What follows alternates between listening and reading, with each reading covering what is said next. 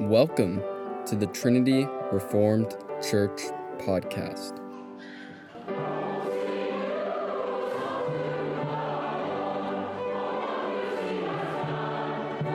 Exhortation by Larson Hicks on November 21st, Lord's Day service.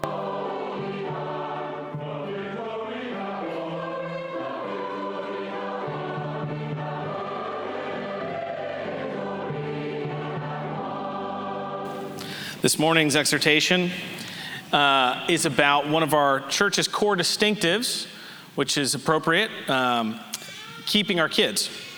So how do we keep our kids? How do we keep our kids from drifting into worldliness?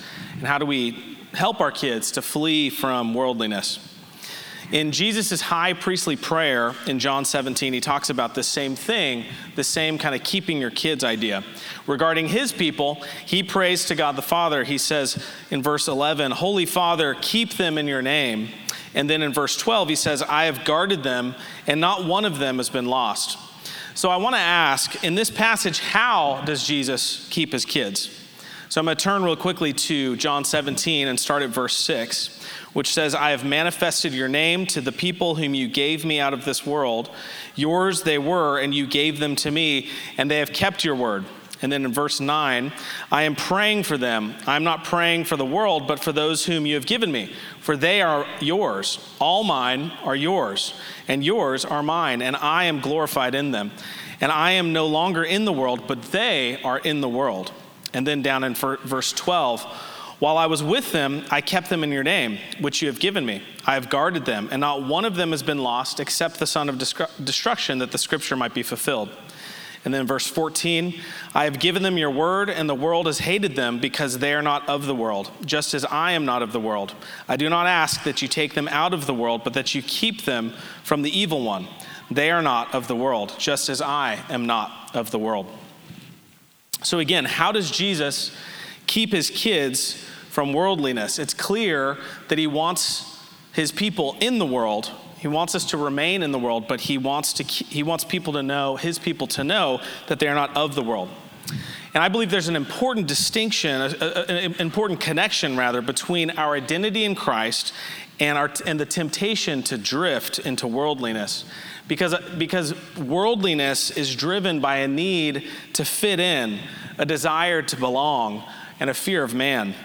In this prayer, Jesus receives and claims his people. He emphasizes over and over in these few verses the fact that his people were given to him by God the Father, and that they are now his people, and that he has guarded them, and not one has been lost. He prays for them later in verse 20.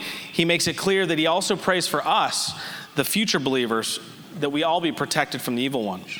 And so, our identity and our assurance comes from the fact that we've been given by God the Father to his Son, Jesus, who faithfully guards us and prays to his Father for our protection from the evil one.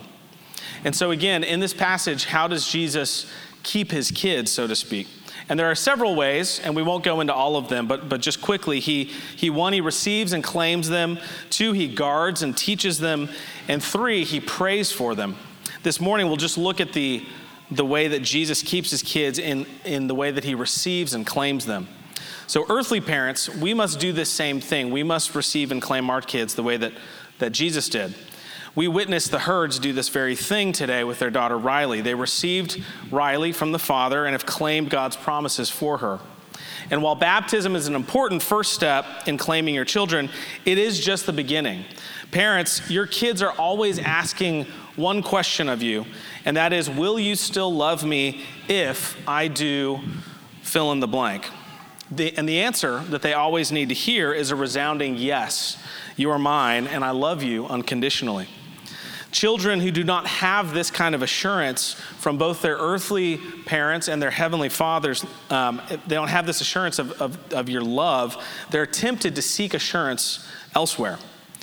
This is one of the major causes of worldliness in our homes, this need for approval that isn't being met in the home or in the church. Children feel like outsiders at home and at church, and so they seek to be included in the world. Parents of teens, if your kids are struggling with a desperate need for approval from the world, there's a good chance it's rooted in father hunger and a lack of assurance. With young women, it tends to look like a need to be loved, to be cherished, to be protected.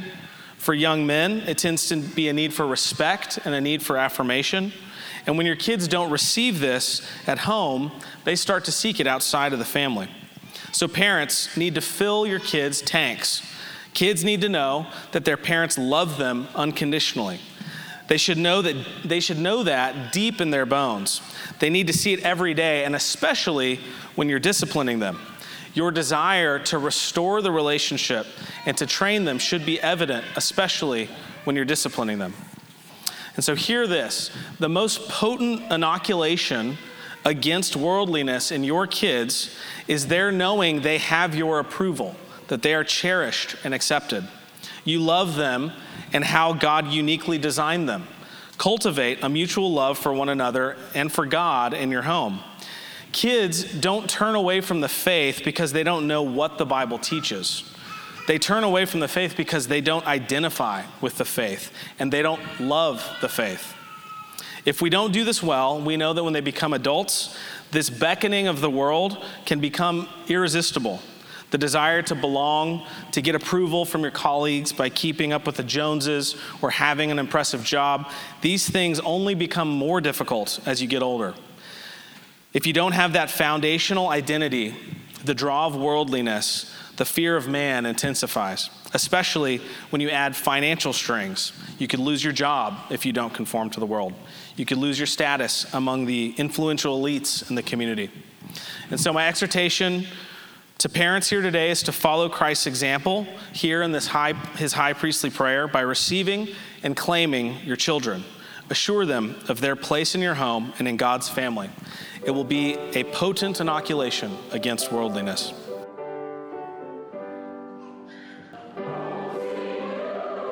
Thanks for listening.